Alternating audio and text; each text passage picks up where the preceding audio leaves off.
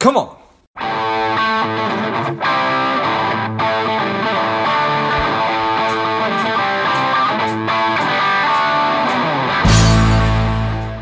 Strong, the powerful Maceo Jordan is here on Money Savage Create. Welcome, Maceo.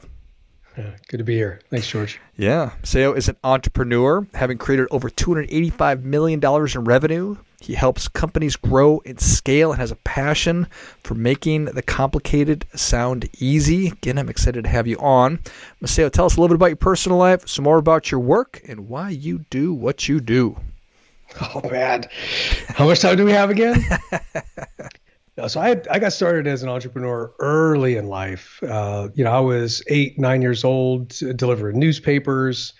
And then as I was delivering those papers, developed my first business. I was selling these little bird feeders. I would, make a little contraption out of a baby food jar with clothespins and peanut butter and birdseed. But that's where I think the foundation of my entrepreneurship started, because for whatever reason, I figured out if I got the buyers first, then everything else would kind of take care of itself. And that one thought has driven most of my entrepreneurial endeavors. So how did I get here? It was by chasing ever larger groups of buyers, because that ultimately is what's going to drive the size of the business. So if you talk to a venture capitalist, they want to know, what's your total addressable market? Yeah, it's a fancy way of saying how many people are out there in the world buying the kind of crap that you're selling. How many people need that bird feeder, Maceo? Yeah, exactly. Hey, man, in my little world, everybody, those little old ladies were snapping them up. Right. It sold like hotcakes. Crazy. They did. But what was funny about it is I quit the business because it became work. They were so effective, and I didn't really think it through, that I would need to refill, or I could refill. I say it that way. Because when I came by to deliver the newspapers, they're like, "Oh, can you refill this for me?" And I'm thinking, get your own peanut butter. You know what I mean? I was like, what? So the opportunity to make more money escaped me. It was too much work at the time. Yeah. See, you were on that recurring revenue model way early.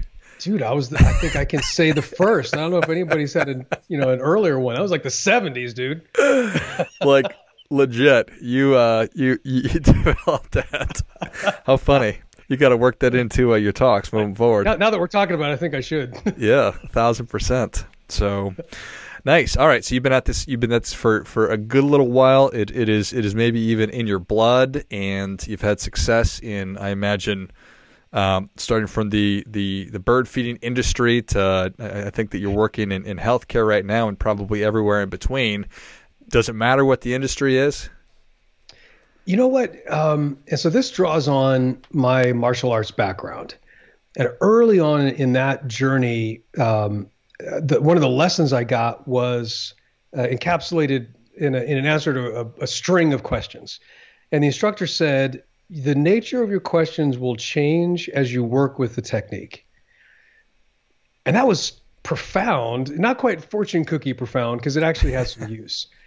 And you know what? The dude was right. As I worked with it, all the nagging questions I was hitting him with just went away. And I think sometimes, we forget as entrepreneurs that a lot of what we pick up is through working with the technique. I can see obviously in your background, you've got a lot of books. I've got a lot of books. But I think sometimes we spend a little bit too much time there. I think a big part of what's made the world make sense for me was based on that early teaching. But it was also, from there, an understanding that my subconscious was a lot stronger than my conscious mind. So I process a lot of stuff in the background. And you can read about entrepreneurs, like Thomas Edison would take naps during the day. You hear these little anecdotes. And so that idea of the brain having a lot more horsepower in the background was something that I also grabbed onto as a very, very young person.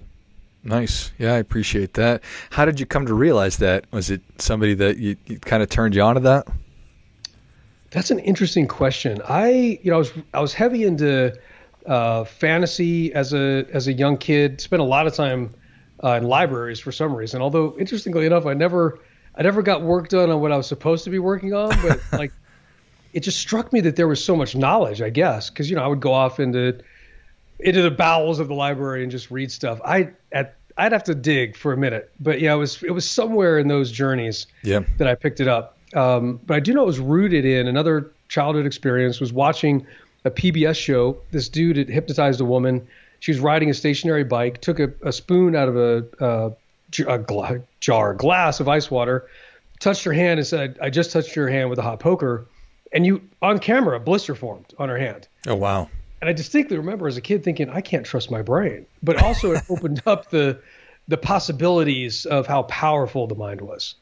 What an interesting response that you go to. I can't trust my brain, which is 1,000% correct, right? Mm-hmm. Fascinating. Nice. What a neat experience to have as a young person. So, all right. So you figured out that if you could get the buyers first, then you're really well positioned to help companies grow. And I think that probably everybody says, yeah, I'd like to do that. So, but how do you go about that? Which is a big question. It is so much easier than people make it. Because just go find somebody. I mean, seriously, stop somebody on the side of the road. Go into a hotel lobby. Go to a conference. There are a million different ways that you can get it done. So I'll share those, maybe some more practical stuff. When I built my large e-commerce company, one of the things that we offered was in the financial arena. I came from the hedge fund world. Funny enough, when I was getting into digital marketing, it didn't even occur to me to sell a financial newsletter or anything like that. But I eventually, as we said in the Army, took my head out of my fourth point of contact, which is your butt, by the way, and got involved with financial newsletters. And so then, back then, they had companies that would go around to hotels and do sales pitches. It'd be 2, 3, 4 hours. I went to every single one and asked people, why did you buy? Why didn't you buy? And then I just listened and wrote down notes on what they said. And so very quickly, you glean information from your market. Again, go where the buyers are.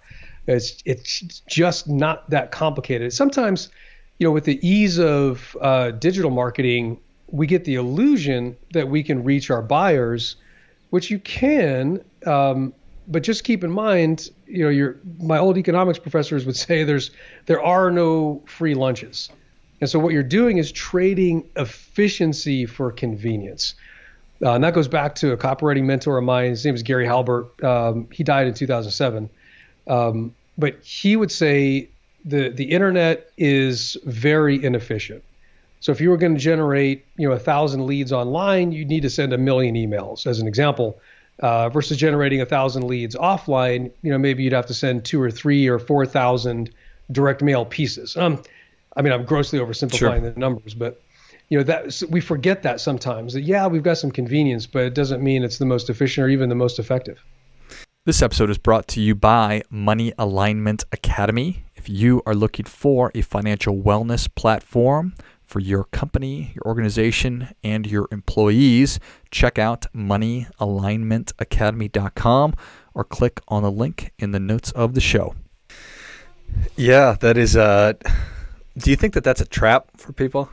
Oh, absolutely. And look, you're talking to a digital marketer. I mean, I started marketing on these platforms when they were born. I mean, I sold my first product online in 1994, 1995. Huh. I was on IRC chat selling. I laugh at now I'm the old guy in the room, but back then, way back in my day, there were these huge, like 6 to 9 foot satellite dishes you would put in your backyard, and they would direct connect to satellites, and so it was called C-band satellite, like the letter C. And so this was something that you had to have installed. A contractor would have to come out and like put a post down and run a cable into your house. This was a big deal, and I was selling that online. So, I'm not saying any of this like I'm some kind of Luddite and wanting to get rid of it.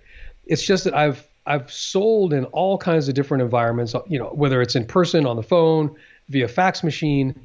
And at the end of the day, one of the things that this digital world has forced us to forget is we're talking to living, breathing human beings. These are not bits and bytes. This is not some kind of abstraction. So yeah, is it a crutch? 100%. But also, I'll just come out and say it. We've been sold a bill of goods. Most of what we see in terms of digital marketing, from its utility standpoint, it's been overstated. I'll put it like that. But part of it, you got to remember, Google's a publicly traded company. Facebook, these companies are there to pick your pocket. They want you to spend all of your money. They don't care if you win or you lose. It's just like the casino. They just want you coming back.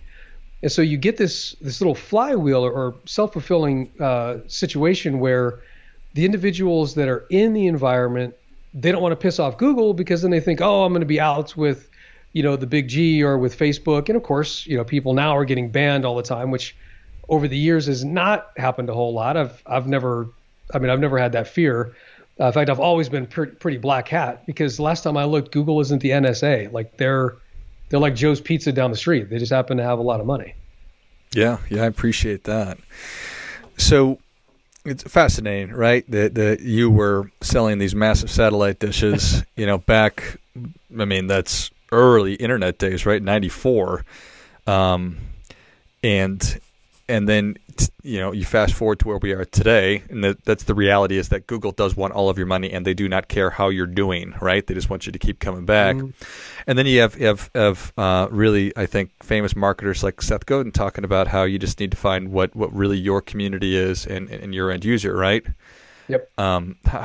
Where do you come down? Well, I guess just that's really what you're talking about is really building your community, right? Because if you can show up and provide value to people, they're going to come back no matter what it is that you're doing. Well, yeah, a little bit. And I offer this as a way of a disclaimer. So I've got a weird personality trait, which, maybe I can even call it a disability at this point. So if you take the Big Five personality test, which is, very well researched and blah, blah, blah. Sure. One of the aspects is called politeness. That's not please and thank you. It's more, giving deference to people for their position. And so I don't care if you're Seth Godin or the president of the United States. If you say something stupid, I'm going to say that's stupid. So one of the things I think we've got to remember about even Seth, which I've known him. We've been, acquainted in the past. It's been years since I've run in those same circles. But you got to remember, he is selling marketing stuff. Mm. Gary Vaynerchuk is selling marketing stuff. So Gary, in order to continue to build his agency, needs to convince everybody that social media is a great thing.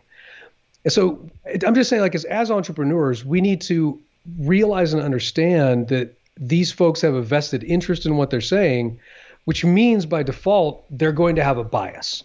Right? So I think our job as entrepreneurs is to ferret out their bias. Not that it makes them bad or evil or anything like that, but it certainly doesn't mean that just because he's Seth Godin that we need to listen to him, or just because he's Gary Vaynerchuk we need to listen to him. And even as a more important point, I think for entrepreneurs, it's a way for us to invest our money in our companies better. I've seen people, whether it's as a hedge fund trader or as an entrepreneur, I've seen people plow literally their life savings plus some into ideas based on information that they were getting from biased sources. I've lived through it. I've seen it. And, it's not like, getting more to the point of your question, it's not just that you've got to find a community. It's that you have to identify who the people are, like what are their demographics, what Facebook pages do they like? If you're on Google, what websites do they frequent so you can target those on GDN or which Google Display Network? What YouTube videos do they watch or not watch? Because YouTube for the longest time skewed male and young. So if you were trying to reach, older women, forget about it. You just weren't going to find a lot of them. So you do need to understand that. But most importantly, you have to understand who they are. Like, what are they getting out of it? Years ago, I wrote a sales letter. Now, I did warn you, it took me a while to get my brains together. So I was selling a sewing course. My mother was an heirloom seamstress. I figured, okay, I've got somebody that can actually talk sewing to people. I wrote the sales letter. John Carlton, famous copywriter, Gary Halbert, famous copywriter, both were mentoring me at the time.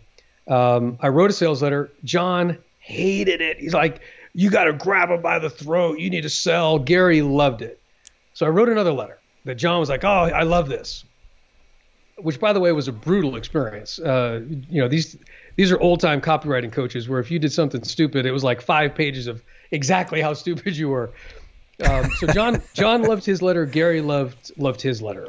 Gary's letter outpulled the other one by it was like 8,000%. What was the difference? Well, in the letter that Gary loved, I talked about all the things that women experience. So there was a bit of copy in there about how when she was a girl, her dad would make fun of her. How her husband, she's got ideas of helping the family out. Her husband's, he's not really making ends meet. He's not really achieving what he wants at his job. She wants to help contribute to the family, but every time she tries, he puts her down. Well, it's because he feels insecure, so she doesn't want to do something that's going to take his place. Well, I mean, that's just a day in their life. So why would I do that? Well, it's because that's what the old-timey copywriter said to do. Whereas if you look at today, like the modern version, like what Seth says is so dumbed down, you're not really going to get the results. And so you've got to get to this place where when you think about the day in the life, my litmus test was goosebumps. Like if I read a sales, like even now when I'm thinking about it, like the hair would raise on my arms. Like I knew I'd connected to something.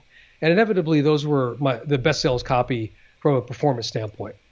And I'm not saying you have to, get goosebumps every time you write something, but you need to make that emotional connection.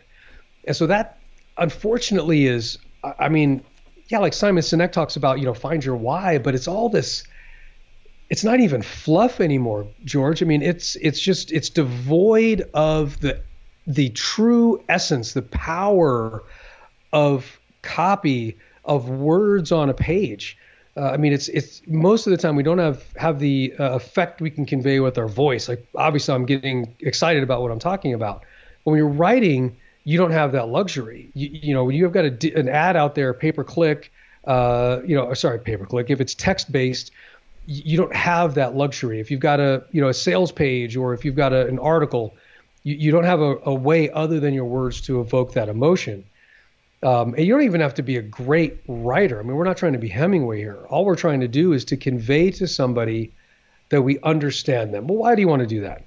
Well, if you talk to a neuroscience, it's really pretty simple. It's that without emotion, human beings don't know how to put their socks on. I mean, they've literally examined people who've had the emotional center in their brain damaged or taken out by surgery or radiation or something like that, and they will literally not be able to put on their socks. Meaning they can't go into a drawer and pick between the one on the left and the one on the right. So you've got to come to grips with that reality. And depending on how far over in the emotional land you go will really determine your success. So yeah, it's about finding your community. But when you get to what makes that work, it's far, far richer and deeper than just that. Yeah, there's no doubt. Need to make that an emotional connection with people. Otherwise, it's just not going to matter, right? Well, and people, the cliche is something like, they don't care how much you know until they know how much you care. Thank you. Okay, well, but what does that mean? Right. So I am burdened with wanting to know how stuff works, but also why it works. So that to me is like meaningless information. It's like, okay, what? Come on. There's also some childhood trauma going on there too. But that's another show. We'll get on the couch later. You've got to express it in a way that's not just authentic, like we throw it around. So if you're sitting in front of somebody and you tell them a story that you think demonstrates that you care, you need to look for signs that they get it. Eyebrows up. The easy way to do it, like when I'm pitching or if I'm raising money or something like that, what I'm waiting for is my prospective investor to get excited enough that they interrupt me and then tell me a story that includes them involved in the company. And so we don't need a whole lot of instruction to do this. It's like if you walk into a room, George, do you watch Marvel movies? Yeah. Okay. I'm a Marvel freak. I grew up reading Marvel comics. I worked at a comic book store. I got paid in comics, for crying out loud. Nice. So I can tell in like 2 seconds whether somebody's a real fan. That's what I'm talking about. We know how to do this stuff already. So the way you show somebody that you care, like I did in that sewing letter, is that they get it at that level, at a visceral level. Nice. That's, I mean, I can totally put myself in that position where I'm watching somebody present and, I'm leaning in and I'm wanting to interject with how that applies to my personal situation. So for sure, I can totally get that. I love it. Well, and a lot of the guys, so I like arming entrepreneurs so that they don't get sold so much crap. So one way that you can defend yourself when, if you're in a thinly veiled seminar that's actually a sales pitch, is try and implement what they're saying. Like, can you write out a way to use what they're giving you? And then more importantly, can you put numbers to it? So the defense against all of this stuff being done to you is to get yourself into numbers very quickly. And what do I mean by that? So if somebody's giving you a technique for advertising, then you want to actually start writing down a budget, right? So if I have spent $10 a day, and my ads right now are getting 4% response, just start writing down rough numbers. That's going to jerk your brain out of that emotional land. But more importantly, it's also going to help you to understand if what somebody's telling you is actually going to make you some money. Yeah, I love it. Well, Maceo, the people are ready for your difference-making tip, even though you've already given us a bunch. What do you have for them? The key to growth, which is different than scaling, is thinking small, right? Everybody wants 10,000 of this or 1 million customers. And look, you can't sell 1 million if you can't sell one. And so I don't care if I'm talking to a company that's got 10 million in sales trying to go to 20 or 100 trying to go to 200. Usually if something is going wrong, it's because they've lost sight of that small audience. They've gone into this zone of thinking so huge, it's like missing the forest for the trees. But actually in reverse, it's like they're missing the trees for the forest. And so all the 50,000 foot view, that all of those kind of cliches are built around this idea. So if you're having problems, or if you just don't even know where to start with one. Go talk to a person, not someone in your family. Don't talk to your mom. Don't talk to your dad, your brother, your uncle. I mean, for lots of reasons. They may try and talk you out of it because they think it's stupid. They may be so supportive that they're giving you bogus information. Gary Halbert, in fact, he would drive around in a hot pink Mercedes because if somebody had enough to come up to the car and talk to him, he would inevitably start reading them his copy. And if his only metric was that they said, hey, where do I get that? Which I've taken. Like if I give somebody sales copy and they say, oh man, that's pretty good, I throw it out. I'm like, okay, this sucks. Because what they need to say is, I want that. That's the way you get refocused. Again, it doesn't matter if you've got 100 in sales, 0 in sales, or 100 million in sales. Well, I think that is great stuff. That definitely gets, come on. Like, oh, that sounds pretty good. No. Where do I get that? That's the response you need. Yeah. I love it. And 100%, I can, just from my personal experience and for people that I talk to, it's so easy to do. And again, fall into that trap of, I'm going to touch 1 million lives. Well, you just got to start with one, bro. You just got to, right, dude. You just got to get the first one and then the second one and then the 5th and 20th and 100th first and then go from there. I love it. Well, Maceo, thank you so much for coming on. Where can people learn more about you? How can people engage with you? Best place to engage is maceojordan.com. I've got 2 projects I'm working on right now. One is at Connexia.com. That's in the healthcare space. We're bringing hospital quality healthcare into the home. Then another project with a bunch of 5 maniacs like myself called Laura.tv, where we're canceling Hollywood. Love it.